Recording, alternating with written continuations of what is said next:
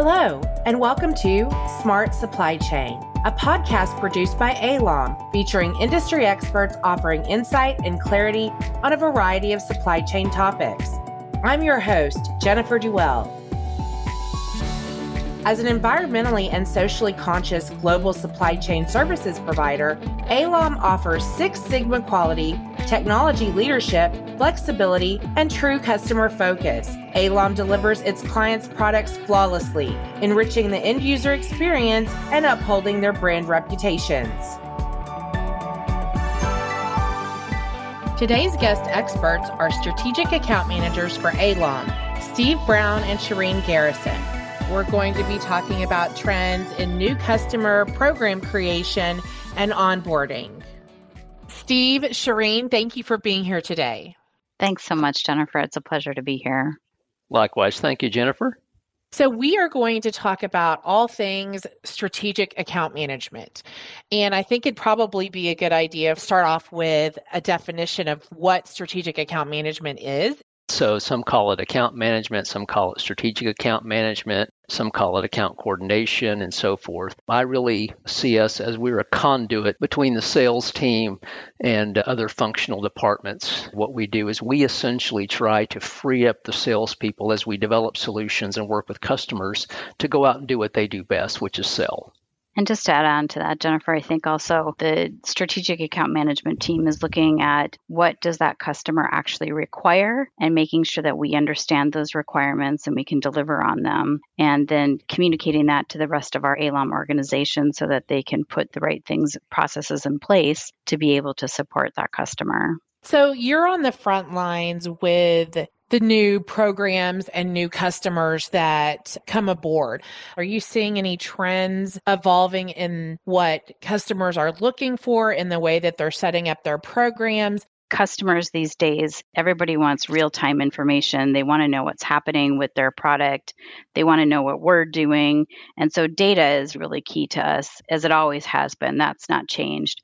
Sometimes now, though, customers are looking into wanting to look at nearshoring so that they don't have to deal with an overseas company. And sometimes they really want to have a lot more flexibility in how many places they can get things from. And sometimes they need it faster. Sometimes they need it slower. I think the big change that I've seen in the last couple of years is that people care more about sustainability, and people aren't as focused on just the cheapest price for something.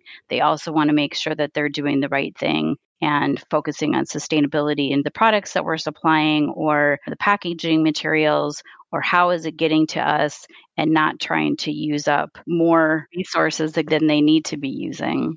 I also think that customers are looking for partners who are flexible, who are adaptable, who can be quick to change, quick to scale, who provide good quality. They're really looking for people who can take on their business and be large enough to grow it, but get the focus that they need as we're bringing that customer on board.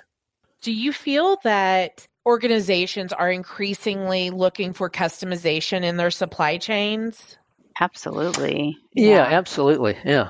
I would say it's even evolved with the way that business and the world has evolved from a technological standpoint. Everything today is real time. Everything today is data driven. Everything today is a customized solution. So much of it is a default of where we've evolved as an economy, as a supply chain. And so customers come to expect a certain level of customization and uniqueness with their partners. And the ones that are able to respond to that and the ones that are able to implement those and design those customized solutions are the ones that are really successful. If you think about even B2B or B2C, people want their products and they want them as quickly as possible in the best quality result as possible. And so that puts a lot of pressure on organizations to deliver their solutions or their products, whether it's end user or whether it's to businesses. And that just goes further upstream with companies like ALOM because we have to design those solutions to be able to get those products out and to the consumer, whether it's physical products, whether it's services, and that's where we really excel meeting these customer solutions. What do you think is more involved or difficult to deal with? Physical supply chain, digital supply chain, or financial supply chain? Physical supply chains have been pretty standard process for a long time in the supply chain. And so I think that's pretty well established processes, both from a client perspective and also a supply chain provider perspective. And so physical is relatively day to day. That's everybody's bread and butter and pretty simple. It's most entrenched in people's knowledge and what they think about with the supply chain. Digital supply chains are a little bit more robust in the last maybe 10 years or so, where people are adding technology into their supply chains and adding things like e-commerce. It's not new anymore. People are getting a little bit more used to it. I think that the financial supply chain is the most complicated to actually onboard. I think that's the challenge when you have multiple different financial models within one client's process. So figuring out if the client is going to be paying you as the supply chain company, but then there's also third-party vendors that are involved, that gets very complicated. We also have a lot of medical clients, which means that you have to deal with maybe prescriptions and doctors. When you fulfill something, then you also have to think about any information that you're providing for insurance coverage, and just reconciling all that information gets very complicated.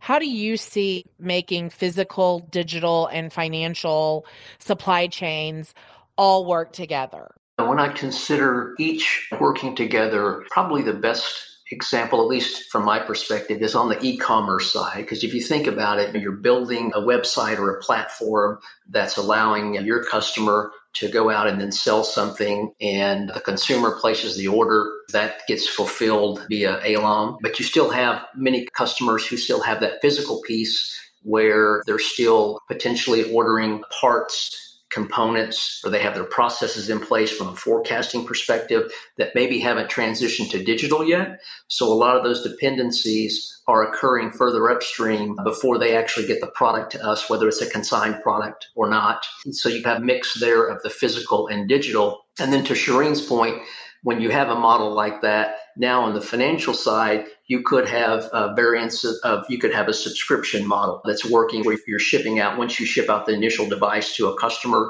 now you've got a subscription component to that, which brings in a different financial model to the process. So if I think just through that piece, in my mind, that's the inner workings of all three joining together.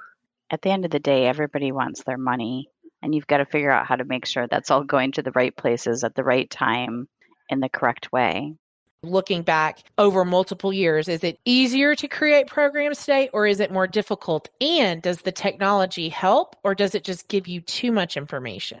It's definitely more difficult than it was 12 months ago or even a couple of years ago, simply because of the pandemic obviously made things really challenging for a lot of companies, just in terms of having a lot of partners and having a lot of different sources for materials has suddenly become very challenging into the ecosystem of trying to get things done in business and in their supply chains. I think technology is absolutely critical. I don't think it creates more complexity because you can always decide what you want to look at, but needing technology and looking at data is definitely helpful in terms of figuring out how to make a good plan for your supply chain.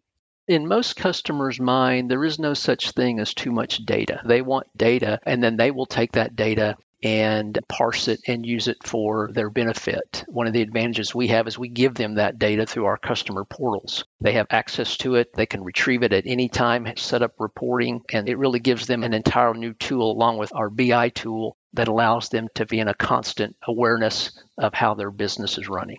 When new customers come to become partners and y'all are working to set up a new program, you don't have any data that has been generated through a program that you've been working with for them. So you're relying on the data that they provide to start off with to craft that program, correct? So typically you'll get some historical data of potentially of what their businesses look like. Let's say whether that's shipments or orders or volumes or forecast or growth. You can obviously use that as your reference point, but if it's in a similar industry or a similar vertical, you can also use some of the experience that we have with trends. But yeah, at the initial stage of the program, until you get some data or until you get some of the program up and running specifically for that program, you're right. There's no data, at least from that specific program, but you do have reference points. Is it to be expected that the initial program that is planned out might need to be modified? That happens a lot. My favorite TV show is Big Brother, and I don't know if you've ever heard the tagline from that show, which is to expect the unexpected. I feel like my career is like that as well, because with all clients, there's always going to be unexpected things that come up, or changes to their product or changes to their program that you have to face into and figure out how to solve for real time. And of course, you need to be able to do that quickly for them as well. Yeah, one of the key things that we do as a strategic account team is we really have to be focused on scope creep during the initial onboarding, because you meet with the customer, you outline the contract, you outline the details of the contract, you sign the initial contract, and then you, in some instances, do a follow-up statement of work. And in that process of that whole onboarding, we typically will see program evolve much differently oftentimes than what the initial outline was. So as that occurs, we as a team have to kind of monitor that, understand where that scope creep may be occurring, and make sure that we're looking out, for obviously the best interest of the customer to get that solution implemented, but also from ALOM's perspective to understand that we're signing up for things that we can do, and if things are a bit off course, that we just make some corrections with the customer. It's a very collaborative process, and then we just keep moving forward from there.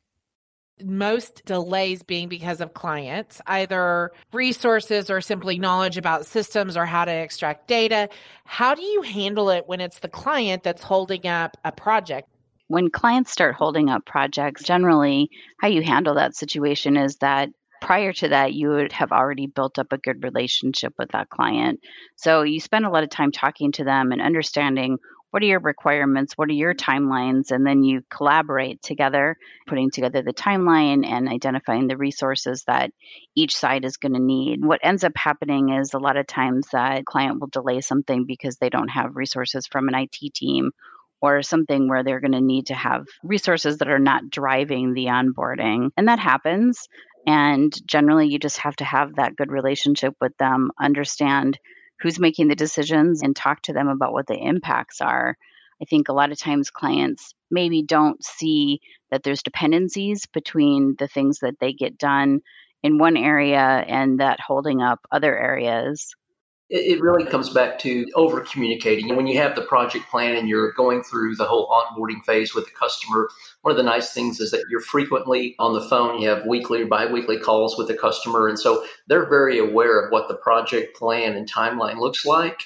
And if there is going to be a delay, you let the plan, if you will, speak for itself, because you can see what that's going to do to the overall plan. To your point earlier, the dependencies that's required. And it can be little things. It can be you scope everything, you plan for everything, and it could be something as small as a label that goes on a box, especially on the medical side of a program that's required. And if that's something that's that small, you get to the end and a customer has maybe unintentionally didn't realize that those labels that they needed were going to take as long as they potentially do. And so that could hold up something. But so you're always peeling back, even when you have the project plan, the different phases and deliverables, just to make sure that everyone is aware of even the smallest of things that can hold up a launch or an onboarding, constantly refining that plan to make sure that everyone involved understands that this is where we're at with the project and this is what's critical and why it's critical.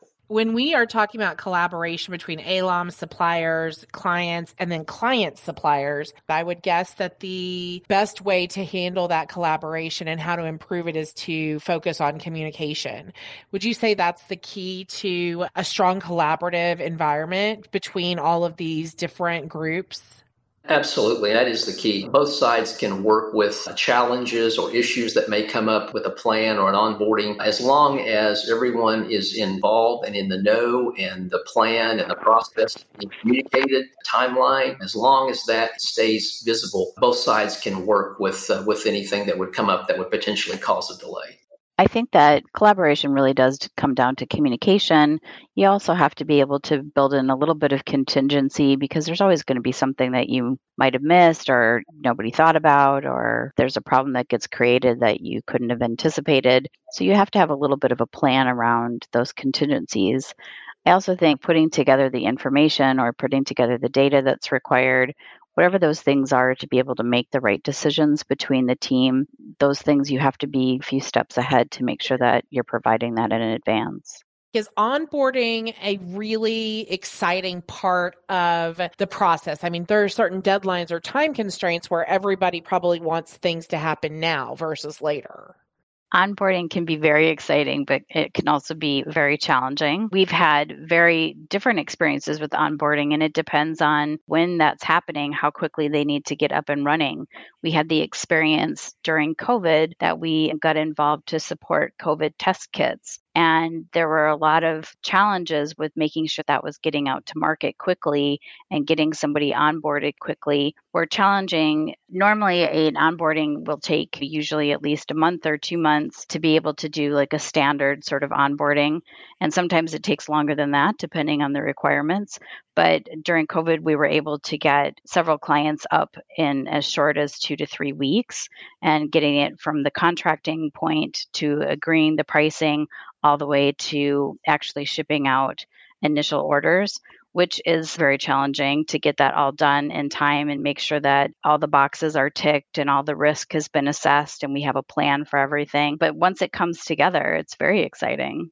I've actually been on certain customers, and I'm sure Shireen and others have as well, where the onboarding process was literally a year long because you're still defining the scope and you're still doing things through that whole process. And then when you get to the end of that timeline, you're obviously very excited because the program is now on board and it's implemented. And then on the other side, as Shireen mentioned, you have these shorter timelines where it is somewhat exciting when you've got a short window, let's call it 2 to 3 weeks, where you're trying to onboard a new customer. And there's a lot of things that have to go on during that timeline. There's the contract, there's in some instances the statement of work, there's the onboarding, the project plan, and you've got to compress that all into a 2 to 3 week or so window, or in some instances even shorter. And that does become very exciting because when you see that first product or that first service roll off the end of the line, if you will, there's a certain amount of excitement because you've overcome it. You've overcome that whole tight timeline, that compressed timeline, and there's a great sense of accomplishment and pride that, hey, the program is launched. It was launched in some instances record time, in some instances a long time, but you do really have a sense of pride that once it's done, you've been part of it. What can clients do to facilitate a faster onboarding? In terms of speeding up a faster onboarding, a lot of times it's dependent on where the client really is in their supply chain journey. So, for example, do they have established processes and they're just handing things over to us and they just want us to continue doing things as they want it to be done and they're very clear on their requirements for their products? All those things help to get us moving quickly to set the pace. And obviously, we're happy to work through with clients to help them develop those tools and their teams in terms of what their processes need to be if they need help in that area as well. If customers come to us and they have a very well-defined scope, or if we're able to identify areas that we can maybe add value or improve the scope of the process, the faster we can get that done, that absolutely results in a faster onboarding process. One of the key areas that can facilitate the faster implementation of onboarding is the legal piece. That is so critical for us getting the initial agreement, the master agreement signed. If we see delays, sometimes it'll be in this area. It's well known that with legal, that it takes a while to get a few red line turns of agreements back and forth. But we can't start the onboarding process until we get that initial contract and agreement signed, which will then lead to the statement of work. And so if we do see that, that's a critical area for us to work very closely with the customer to really streamline that piece, which then leads right into the onboarding piece, which can greatly reduce the time involved there. Do you find that contracts today are far more complex than they were, let's say, 5 years ago, 10 years ago, or when y'all started your careers in supply chain? Absolutely, Jennifer. What we see, especially with the whole globalization piece of business, is that contracts have become much more involved, at least from that perspective. There are several other areas, but from a specific of a globalization perspective, there's local laws, and those laws can pertain to consumer goods, to cosmetics, to medical products. And so what we see is when you're dealing with a customer, you may start off with a domestic program that quickly leads to an international expansion. And as a result, many times on the front end, you're building in language or different areas of the contract that honestly, that protects both sides as you look to expand into those international markets with all the different laws and regulations and local export and import and customs and things as such. At least from that piece, we've even changed our contracts to accommodate many of those items. I think the things that have become more complicated and legalities and legal issues that have to go into contracts really hinges on the privacy piece of that work. So there's a lot of data security kinds of laws to be followed. There's lots of laws that have to be followed with, for example, GDPR, which is the European laws in terms of privacy and making sure that you're up to speed on all of the standard contractual clauses that need to be included these days.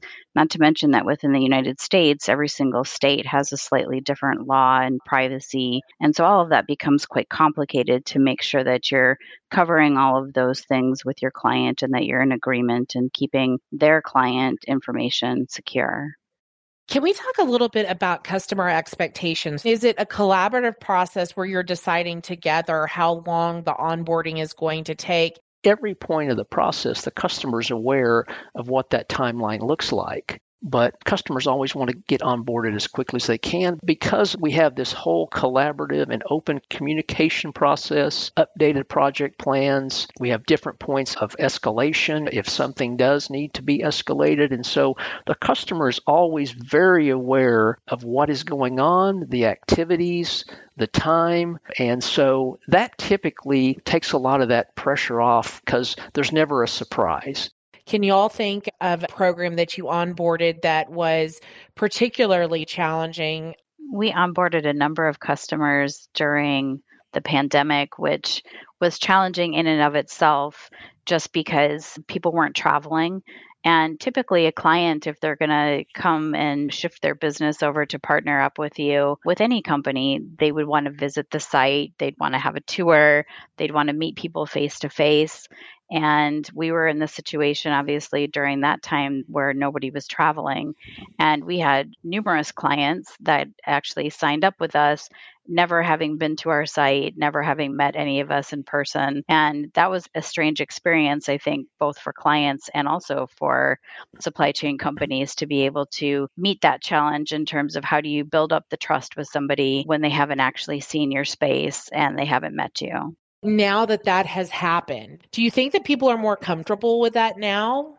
I do. I do think that people are more comfortable with it. I still think that clients love to see the space and get a tour. I think that's always going to be what people would want, but I've seen a real shift in how people behave. But it is hard, I think, if you're not used to that kind of environment where you are expecting to meet people face to face and really have that experience that's much more tangible. It's a hard thing to get over, but I do think after the pandemic, which it's not over yet, but I do think that people have changed their views on that and people are a lot more comfortable being remote and not necessarily face to face. If we talk about onboarding an existing program, the customer is shifting business from another provider to Alom. Is it easier to do that, or is it easier to build a program from scratch? And I understand too that you're also building a program from scratch, even if the business is shifting, but the business is probably shifting for a reason.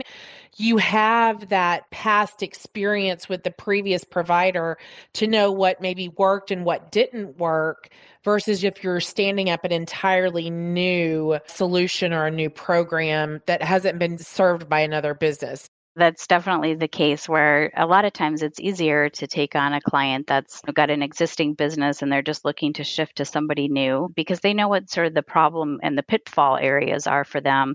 They know what they did or didn't like about their previous supplier, and they can be really clear about what their needs are.